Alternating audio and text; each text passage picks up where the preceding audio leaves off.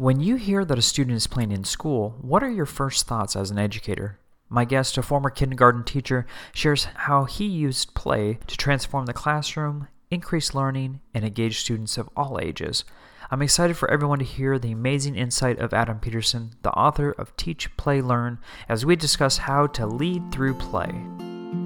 Welcome back, everyone, to Aspire, the Leadership Development Podcast, where we will be discussing the visions, inspirations, and experiences from top educational leaders. My name is Joshua Stamper, and you can connect with me on Twitter or on Instagram at Joshua_Stamper. Adam, thank you so much for being on the podcast today. Thank you for having me. I'm super excited to be here with you and just get to chat. Thanks. Yeah. And Adam, I'm a huge fan of your book, and we'll definitely talk about that. But before we do that, I just want to ask you about your educational journey and kind of the impact that you are having really around the country. Well, thank you. Yeah, for noticing that. And my educational journey started, I guess when I decided I want to be a teacher, started for me the summer between my junior and senior year of high school. And I was the type of kid who nobody guessed that I was going to be an educator. I was a good student. Like I did everything I had to do, but I wasn't someone who excelled at school. I got into trouble here and there. Mm-hmm. And I didn't really know. Like a lot of people say, I don't know what I want to be. I did not know what I wanted to do when I grew up. And I wrote a lot about that in my book, but I got an opportunity to work at a summer camp between my junior and senior of high school. It was through Easter Seals. So it was with children of various disabilities and abilities from, ages 7 up to 21. And it changed my life. Sure. For as cliche as that sounds, it totally did. And I knew that I wanted to be a teacher, and I had planned on special education. And I went to college, went to a small college here in Illinois called Monmouth College, and they dropped the special ed program my freshman year because there was no interest. There wasn't enough interest, and the college could afford to have that as a major, right? So anybody that was in the major got to finish, but us freshmen, they were like, pick something else. And I knew I wanted elementary. I knew regardless of the type of situation I was in, I wanted elementary school. And I was lucky enough to get to aid in a kindergarten classroom my first semester freshman year. Got to go observe, and I fell in love with it. So kindergarten was what I wanted, and I am very thankful to the college that I went to because they made you try it all. Kind of like I was in a kindergarten classroom, and then I was in a high school special ed classroom. I was in a 6th grade language arts classroom, kind of all over, just to see what you. First of all, if this is what you want to do, and second of all, where do you want? So. I mean, kindergarten was it, and I got student teach kindergarten, and then after that, I taught a year of preschool after graduating, and then 13 years in the kindergarten classroom, wow. And now 2 years out doing consultant work and writing. And one of those journeys I never, I didn't know teaching was going to be my thing. I didn't know that this was going to be my thing either, and it really happened last minute. I had no intentions of leaving the classroom. I was loving what I was doing, but I'm a big believer that when a challenge comes along in life, you take it because it might not come along again. And I got this opportunity through a company called Staff Development for Educators, SDE, offered me a position to kind of consult and do social media work for teachers full time. And I was like, let's see what happens. So in April, I think it was April, I went to my admin and I was like, I'm not coming back next year. I want to try this. It wasn't that I wasn't sick of teaching. Sure. A lot of people here, we left the classroom because education is doing this and this and this. And I wasn't burned out. Right. I was just ready for something a little harder. I was at a place in my life and in my classroom where my kids challenged me every single day. Yeah. But I felt like there wasn't a lot of me challenging myself. I was comfortable, and comfortable is not good. And I wanted to be uncomfortable. And so I did. I stepped out, and here we are, and consulting, writing, doing this kind of stuff. Yeah. No, I love that. I want to talk about you as a student because you said, you kind of went through the motions and you weren't really loving education. Do you feel like that experience impacted you as a teacher and where you are today? I think totally, yeah. And it's funny, when I was in the process of writing the book, I had this whole story out. And one thing that's so awesome about working with DBC is it's your story. And they are very passionate about this is your work. We're not changing it. We just want to help you make it shine, and their editors do just that. And I remember talking with one of their editing team members and him saying this is great. These ideas are wonderful, but what point in your life made you think this way? And I had never really thought about it before. And I think, just without me even really thinking, that's why, like you just said, I taught the way I did, because I do remember those teachers that pushed the play-based or the doing is what I talk a lot about. Kids learn through doing on me. And then I remember the teachers that didn't too. And I try to say this a lot, that doesn't make any one teacher better. I had great teachers. They were just teachers that reached me more and teachers that reached other students more. I was one of those kids that had to be doing. And I think that's why when I did get in some trouble is because I was I wasn't someone who sat and got, I needed to do to get. So yeah, I think kind of unknowingly it led me to the path that I began teaching. Oh, definitely can relate to that, and I think that's why I connect to your book so much, is because I was very much that same student. I had to move at all times. But looking at your title and the synopsis of your book, the word play really comes out, and unfortunately, a lot of times education looks at play and that's like a dirty word. Like, no, we don't do that here. And so, right. Why is it that was so important to incorporate in your book, and why is that so important to incorporate into the classroom? It's important, number one, but I was lucky to be able to do it. I think that's why it became so passionate to me. Sure. Because I had an administration who, and don't get me wrong, like our school, no school I think is a perfect place. There's battles here and there and headbutt here and there. And our school, while I love it, I'm a better teacher for teaching there. We had our issues from time to time, but one thing I preach is that we had an administrative team, regardless of who was, we went through principals here and there, but every single one of them allowed all of our teachers to teach the way they wanted to teach, as long as they were doing what they had to do. And that's a quote that rings true in my book quite a bit. I always say it's not about what you teach, but how you teach that makes the difference. And thankfully, we were allowed to do that. They knew we did our job, and as long as we did it, they would let us do it our way. So I have to give credit there, because I don't think if I had an administrator that thought differently, that I ever would have experimented the way I did. Really, when you ask why or what led to that, it was really just, I think, because I'm a big kid. I mean, look, I have purple hair. Like, there's a reason I have purple hair, but I'm kind of a crazy guy. So I did it because that's what I think felt natural to me, and then as the more I did it and the goals that I saw being hit, I mean, really it was the kids' the data that I collected and the observations they would make. And I really started seeing a shift in what my kids were able to do when I just allowed them to learn naturally. And there's some stories in the book that I talk about that were profoundly like eye-opening, life-changing moments in my room where I was like, oh my gosh, like, why have I not been doing this all along, or that all along, or teachable moment type things that came out of a play-based, experience with the kids. I love the part that you talked about admin, because a lot of times admin unfortunately get in the way. And I love when administrators and leaders just allow people to use their strengths and be effective in the classroom with those, even if it's some type of crazy idea. So I love that you said that. As far as those crazy ideas, for our leaders and for our educators that are listening, is there any strategies, and I don't want you to unpack the entire book, but are there some like key strategies that you love that you like to share about? Yeah. I start the book talking about kind of my philosophy of expectations with my kids.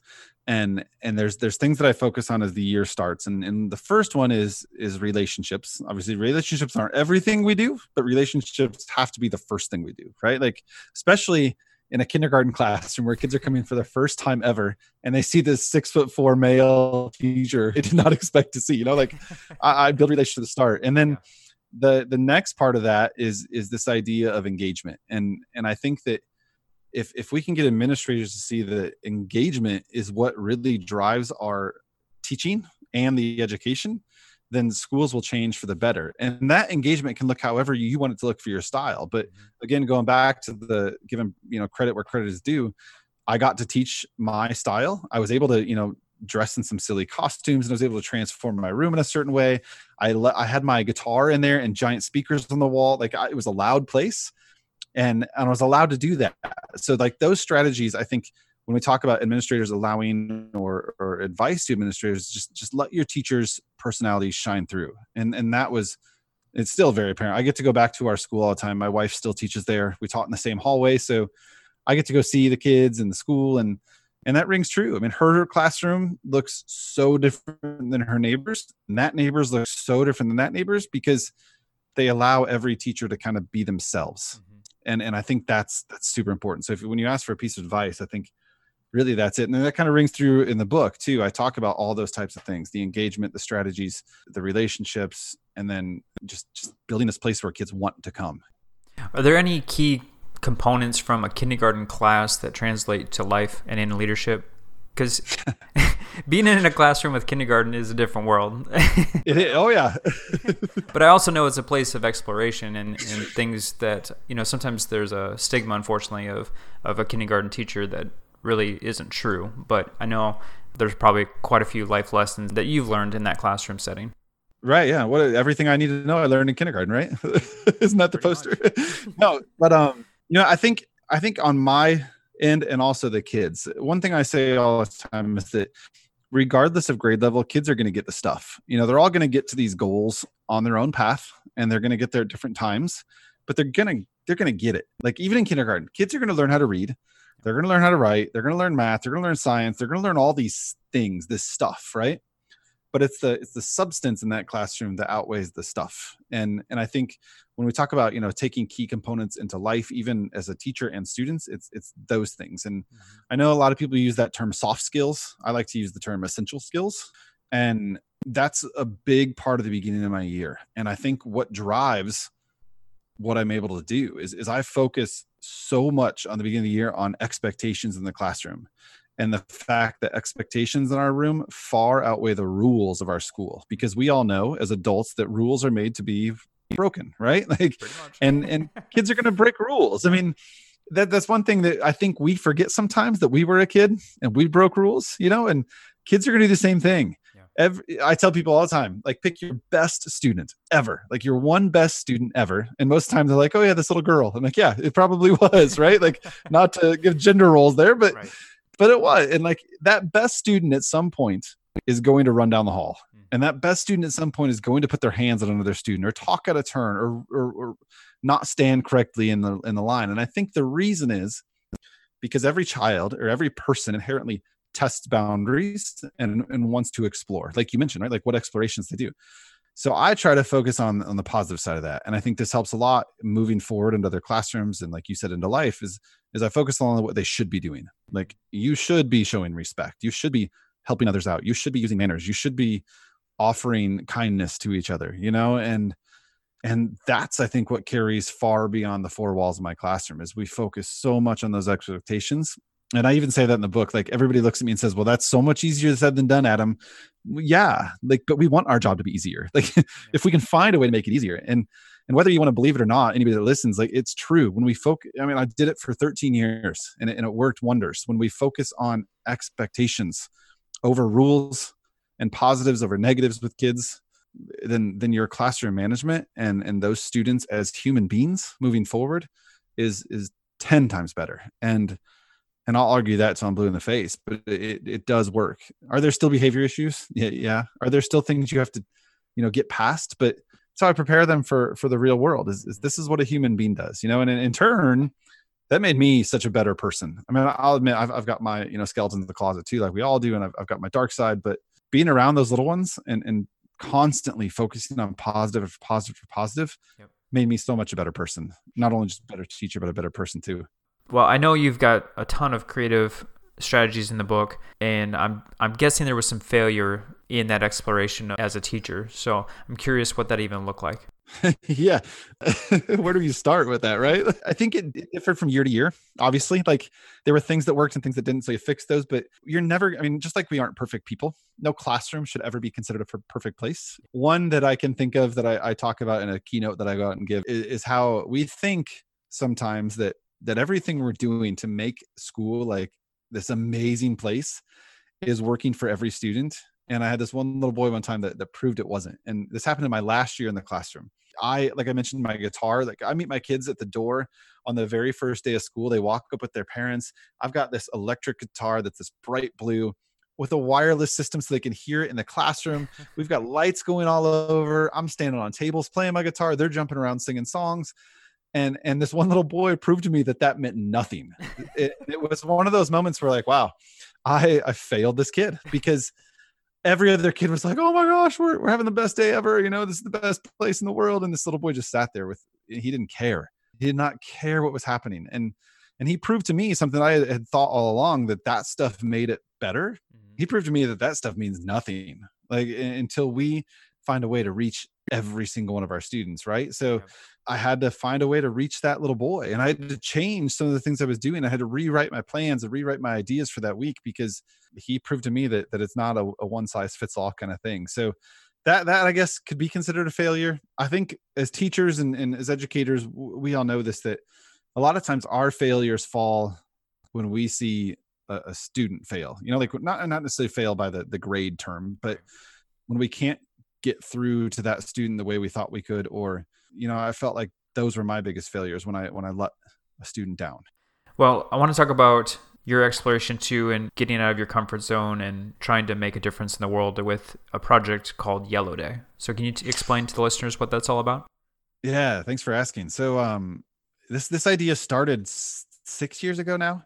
So long story short, I did a TED talk on this. You can find it on YouTube. It's called Be the Yellow by Adam Peterson. I still can't believe I had the opportunity to do that. I'm thankful every single day. But the idea started from my mentor teacher. So I had this mentor teacher, unofficial mentor. Like there wasn't a mentoring program when I started. And you're just kind of thrown in. And I had a great team. Don't get me wrong. But there was no like official assignee, But her name was Honor Trotter. And Honor had taught at our school for, at that time, 20 plus years, somewhere in the 20s, and kind of just took me under her wing. And the one thing I'll never forget about her, and like career educators out there listening, take this as advice, I guess, is she came to me as a brand new teacher and said, tell me about this and tell me about that. And what are you doing here? And how's that working? And that changed every, idea I had of someone who had been in the career for a long time, because usually it's us going to them and them looking at us like, that's never going to work, like the stereotypical teacher that's close to retirement and isn't going to take new ideas. But she wanted to learn from me. And it made me feel so noticed and so welcomed in a place that I was brand new to. I mean, I knew nobody in the town that I moved to except my wife. I was brand new to this place. And she came to me and said, Adam, I want to know what you're doing. And we built this amazing friendship over the next, I don't know how many years. She came back to our kindergarten team. So she had taught kindergarten a long time, moved to junior high, moved to all over the place in the building. And she was like 3 or 4 years away from retirement. And they opened up a new kindergarten spot. And Honor went to our admin and said, listen, I want to finish my career where I started. Can I join the kindergarten team? And of course, the 4 of us, we were like, yeah, we want her. Because she was an amazing educator. So yeah, 2 years before she was supposed to retire, Honor was diagnosed with cancer, started in her lungs, kind of spread like wildfire. And she was kind of forced to retire early because she needed to take care of herself. We were behind her 100%. And she ended up passing away about 9 months later. And through this entire short-lived but hard-fought battle, Honor remained the most hopeful person in the world. Like, she believed she had cancer for a reason, right? Right. And it helped us kind of cope with it. And then the year after she passed away, I wrote a book about her called Yellow. And I didn't do it to sell books or write a book. I just wrote it to kind of keep her spirit alive for all the people who I felt cheated out of getting to know her, students and staff and community members who were new to our building that needed to know this wonderful lady. And I called it Yellow because that was her favorite color. Her classroom was like the yellow room. Like I was the blue kindergarten room. We had all kind of like colors to assign our rooms, I kind of turned that idea into this fact that that's how she made other people feel too. She made other people feel bright all the time. Like she could brighten your worst day just by being herself.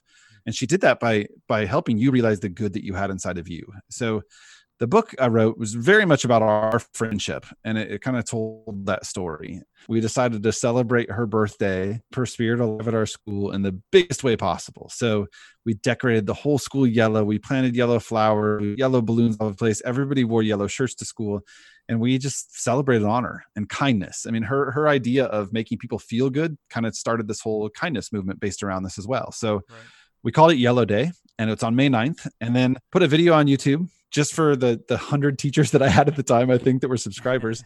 And I get a message like 2 weeks later from a teacher in New Zealand. This teacher in New Zealand reaches out to me and says, Adam, we're going to do Yellow Day at our school. Tell me about it. And I was like, huh?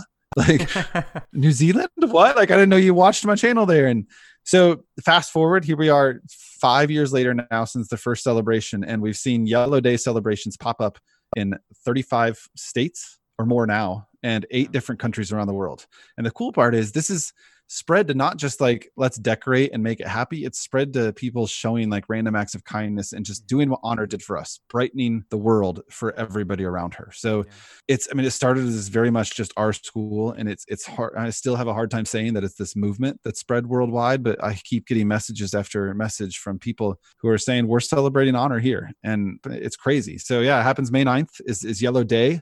This past year, we kind of turned it into this whole week-long celebration. And I kind of talked about that in my TED Talk. And that was another challenge. I mean, you mentioned the word uncomfortable. I kind of talked about that too. I'm always up for a challenge. So my friend Dee Dee said to me, Adam, why make Yellow Day just one day a year? What if we celebrated it all year long? And that's where the basis of my TED Talk came from, is how to make that last in schools, homes, communities, businesses, every single day of the year, and how we can all be that person for someone else like Honor was for me. Well, Adam, I want to give you an opportunity to share with the listeners. So if they want to know more information about that, is there like a website? Obviously, you got the TED Talk, but is there a resource or a place to go to get more information? Yeah, so we have a website that's just makesomeone'sdayyellow.com. And on there, there's a link to the TED Talk. The whole story is there. My children's books are there. There's also a bunch of freebie products that some amazing teacher friends of mine have created that are products they could have put out on TPT, but instead they put them out there for free to people to help celebrate this. Got to give a shout out to two ladies from Belvedere School District in Illinois too. Took my product for Yellow Day and translated it to Spanish for me, like free of charge. I put it out there for free, and they just wanted to do it to help spread the word. So yeah, makesomeone'sdayyellow.com is where you can find it all. That's amazing. I love when, something small like that, or at least when it starts out to be small, turns into something grand and it is affecting so many people's lives. So kudos to you and the passion that you have for that. She sounds like an amazing woman. Thank you. She was pretty phenomenal. I know she's still here somewhere. Like I can feel her spirit, but yeah, she was pretty phenomenal lady. So let's talk about the uncomfortable piece, because we've talked about that a couple times, going on a limb. I know you had mentioned in your first response, you talked about how most people kind of get in this routine of burnout, and then that's when they leave the profession and they try and find opportunities elsewhere. But for you, you took a step out of a time in your life where you loved your profession, you loved what you were doing. So why is it that you get into these uncomfortable situations and exploring new opportunities? Yeah, you know what? I think it's just me and my personality. I mean, I'm always trying random weird things. I'd like to say I'm a risk taker, but I haven't really done, like I want to skydive, but my wife won't let me now that we have kids. I want to, I'm kidding, but I love challenges. And I feel like when you are comfortable, you're not growing. Yeah. And that can go, I mean, especially right now and what's going on in our world, that can go into so many different aspects of our lives, whether it be a teacher, a parent, a spouse, when you're not comfortable and you're not learning, then you're not growing as a human being. And for me, I was challenged every year in the classroom. Don't get me wrong. Like I was always trying new things that were coming down from, the admin and the state and the nation level for educators was constantly challenging me as a teacher. New bunches of students were challenging me. I always tried to do more. That's a phrase I love. When in doubt, just do more, like always trying to find a way to do more. That doesn't mean work yourself to death, but do more than what you thought was possible. And really, it was just this influence of just all these people in my life. So like my wife is an amazing educator. I was watching her do these amazing things. I had some awesome friends that were retired, but out on the presenting circuit. And I was watching them do these amazing things with schools they were going into and working with in schools, right? So I was in my classroom, loved what I did, challenged every day by my students, but I really did get to a place where I loved everything we were doing. I loved every unit. I loved these room transformations. I loved the songs and dances and the teaching.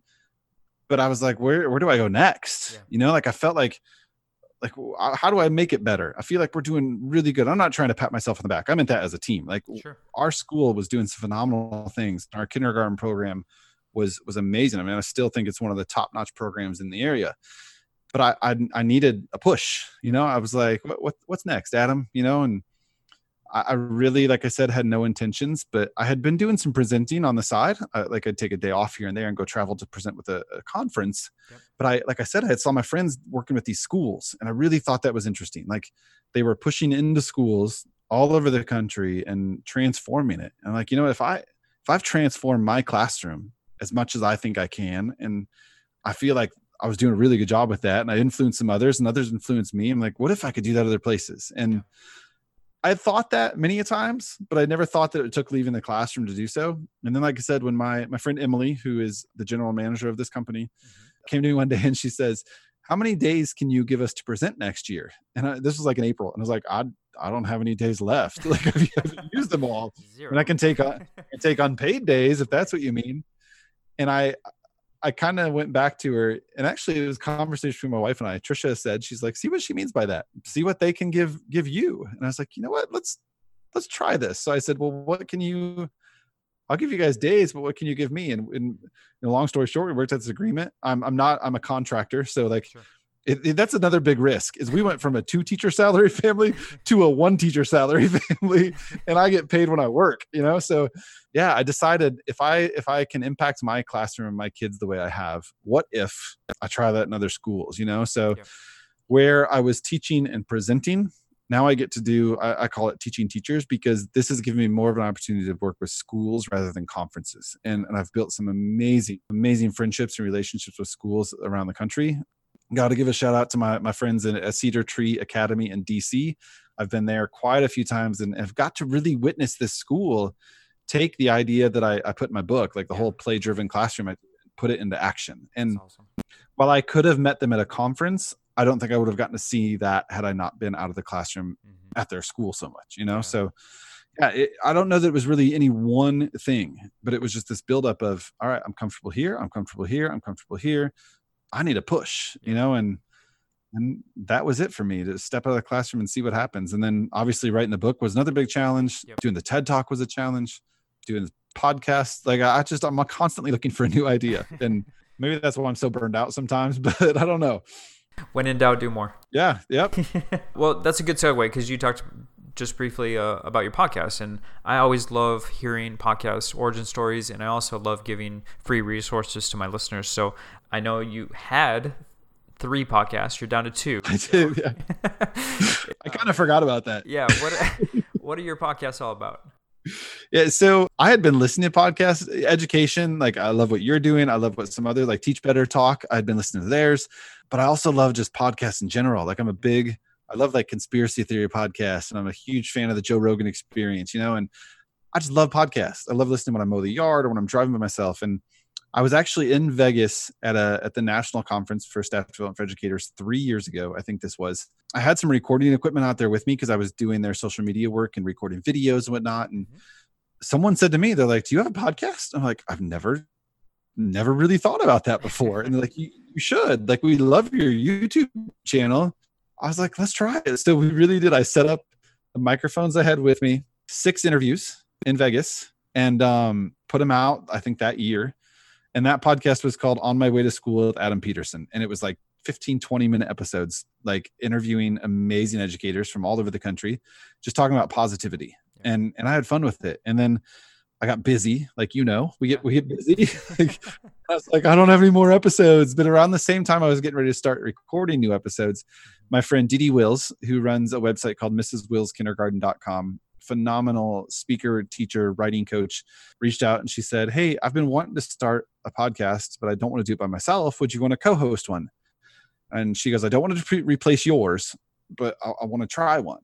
And I was like, you know what? I'm ready for more too. So I kind of did let it replace mine, and we started a new one together that we co-host called the Classroom Collaborative Podcast. Yep. And I think this week just launched episode 41. So we have 41 episodes out, and it's tips, tricks, trends, book ideas, just really like this conversation. It gets so candid. We just talk, and it's usually the 2 of us, but then we bring on guests as well. And it's been fun. And then after my book released, I know you and I had kind of talked about this, and I've told others that I had a lot of people saying, like, "I love the ideas, but can you expand on it?" Or I like this idea. Where did you get that idea from? And so many of the ideas shared in that book were ideas that have been passed down, throughout the years and centuries from educators. So I was like, you know what? There are so many voices out there that are passionate about this idea of play-based learning or, child-centered learning. So let's start a podcast. So we did. Yeah. I started a new one called Teach, Play, Learn, the podcast. So I run to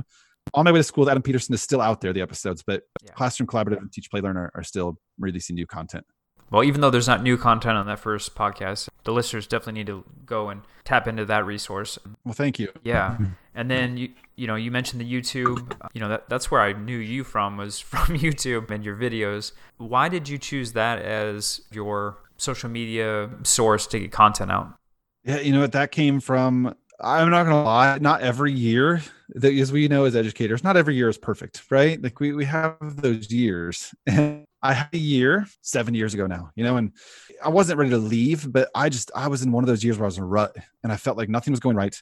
I had a challenging group, but I was also not challenging myself as much as I should have been to make it better for them. And I was stuck. And a buddy of mine, his name is Matt Beck. We grew up together, played in bands together all through college, and still good friends. Our families are good friends. He had moved to the East Coast to he'd gone to hair school, like out of nowhere. This is a kid that had no idea what he wanted to do with his life. Sure. Had worked odd jobs here and there. And he came to us at band practice one night, and we're getting ready to rehearse for the show we were putting on. And he's like, I'm going to go to hair school. So we're going to stop rehearsing. And I was like, no, you're not. And he's like, no, like I already signed up. And so fast forward 12 years or whatever it is now. And he and his fiance own their own salon in New Hope, Pennsylvania. Oh, wow. And he's made a name for himself. Like he's a keynote speaker at huge hair shows, you know, and like he's a Paul Mitchell trainer, and he owns his own salon. Right. Well, he's also done something really cool. Is he started a YouTube channel for hairdressers. Okay. And it started just as him behind the chair cutting hair, you know, and it's grown to this. He has his, you know, there's an app out now, and he's got a brand new website that features other hairstylists. And that's what he's known for. Free salon education is what he's known for. Mm-hmm. So that year I was in a rut was the year that he was kind of growing. And I went to him and I said, Matt, what is it that is making you so passionate about your job? And he said it's a turning point for him when he got to share his love with others. I was like, oh my gosh, that's a good idea. I said, so how'd you do that? And he said, I started a YouTube channel. And I said, well, tell me about that. And he said, I just bought a cheap camera, put it on a tripod, and started filming myself cutting hair. So he said that helped drive his passion back to why he loved what he did, because he got to share with others. And I was like, you know what, I'm going to try it. So yeah, that's where it started. I bought a camera, and I got permission from board members, staff, parents. And I just started filming in my classroom. And it was really just games, tricks, ideas, tips. And then it's grown. I mean, it's not huge. I have like 5,000 subscribers, but I remember when I hit 100, I was like, 100 people are loving my channel. Like, yes, like, cause that's 100 more people than I ever would have reached, you know, without it. So yeah, it was because of my friend Matt that I ventured into YouTube. It was a combination of him and me needing a way to kind of refuel my passion. Yeah. And I got to do that by sharing with others. It's a fun story to hear about other people outside of education inspiring you to create something that's now inspiring other educators. So I love that story. Well, thank you. Yeah. So Adam, I always like asking advice from my guests as far as those who may not have a leadership position, but they want to make an immediate impact on their campus or in their district. So do you have any advice for those folks? Yeah, my biggest one is open your door and teach. And I think so many people say, like we hear that for the time, shut your door and teach. If you don't like what's going on, just shut your door and teach. Right. Well, we're not going to make change happen if we do that. And I know that there's probably like fire code laws that your door has to be shut or something, but I mean, in the most literal sense of the word, open your door and teach. Yeah. And if you want to make an impact, if you have something really good that's going on, then do that. Just spread it. There's a reason we all went into this teaching field, right? Like, and I'm a big believer. I tell people this all the time, and it probably rubs some people the wrong way, but I don't think there's such thing as a bad educator. Yeah. I think there are great people who are teaching, and then there are probably some people who shouldn't be teachers. And that's the way I look at education. I don't think there's any such thing as a bad teacher. You know, the people that really are meant to be teachers are phenomenal human beings, and we need to show off what we're doing. And that means maybe you're doing it the same way you've done every year and it works for you. Then show why that works. You know, transforming your room and doing these wild and crazy things, then show that off too. If you're someone that's a little bit more reserved and you just, you know, tried something new in science and this experiment engaged your kids more than ever before, then show that off. Whatever it is, every single classroom has something to be proud of, and every single teacher has something to share. And I think when we can show that off, not for show off purposes, but when we can share that, then do that. Open your door and teach and take risks and see what happens. Adam, I love the content that you're putting out there from YouTube, your book, the podcast. So for those who are listening and want to get connected, how can they connect with you on social media? Yeah, thanks for asking, man. I'm always up for sharing ideas with others, and that's what I love about social media is that networking opportunity, right? Like, I mean, that's how we connected. So yeah, YouTube, it's kind of a mess. I started this idea. I didn't want to be known as just Adam Peterson because no one knew who that was, right? So I started my YouTube channel with a website years ago called Teachers Learn 2, the number 2, teacherslearn2.com. But now the YouTube channel is called Adam Peterson Education. So really, Adam Peterson Education is how you find everything. That's my website. On Facebook, there's an Adam Peterson Education page that I'll link all my videos to as well. And then Twitter and Instagram, it's still with my Teachers Learn 2 handle. So it's at Teachers Learn 2, the number 2. I had it originally with what you see on my shirt, your Teachers Learn TOO, but someone's sitting on that domain name, and it was going to cost me. It's not even a website. It's just someone bought that domain and it was going to cost me a fortune. So I was like, oh, we'll just make it the number 2. But yeah, So Adam Peterson Education or Teachers Learn 2 with the number are how you can find me. Wonderful. And everyone that's listening definitely needs to reach out to Adam or connect with him in some way. He's got so many amazing resources, and I think any educator, no matter your experience, will definitely find some value. Adam, it is such a pleasure to talk with you. Well, thank you, man. I right back at you. I admire your work more than you know. So thank you for doing what you're doing to make teachers heard. It means a lot.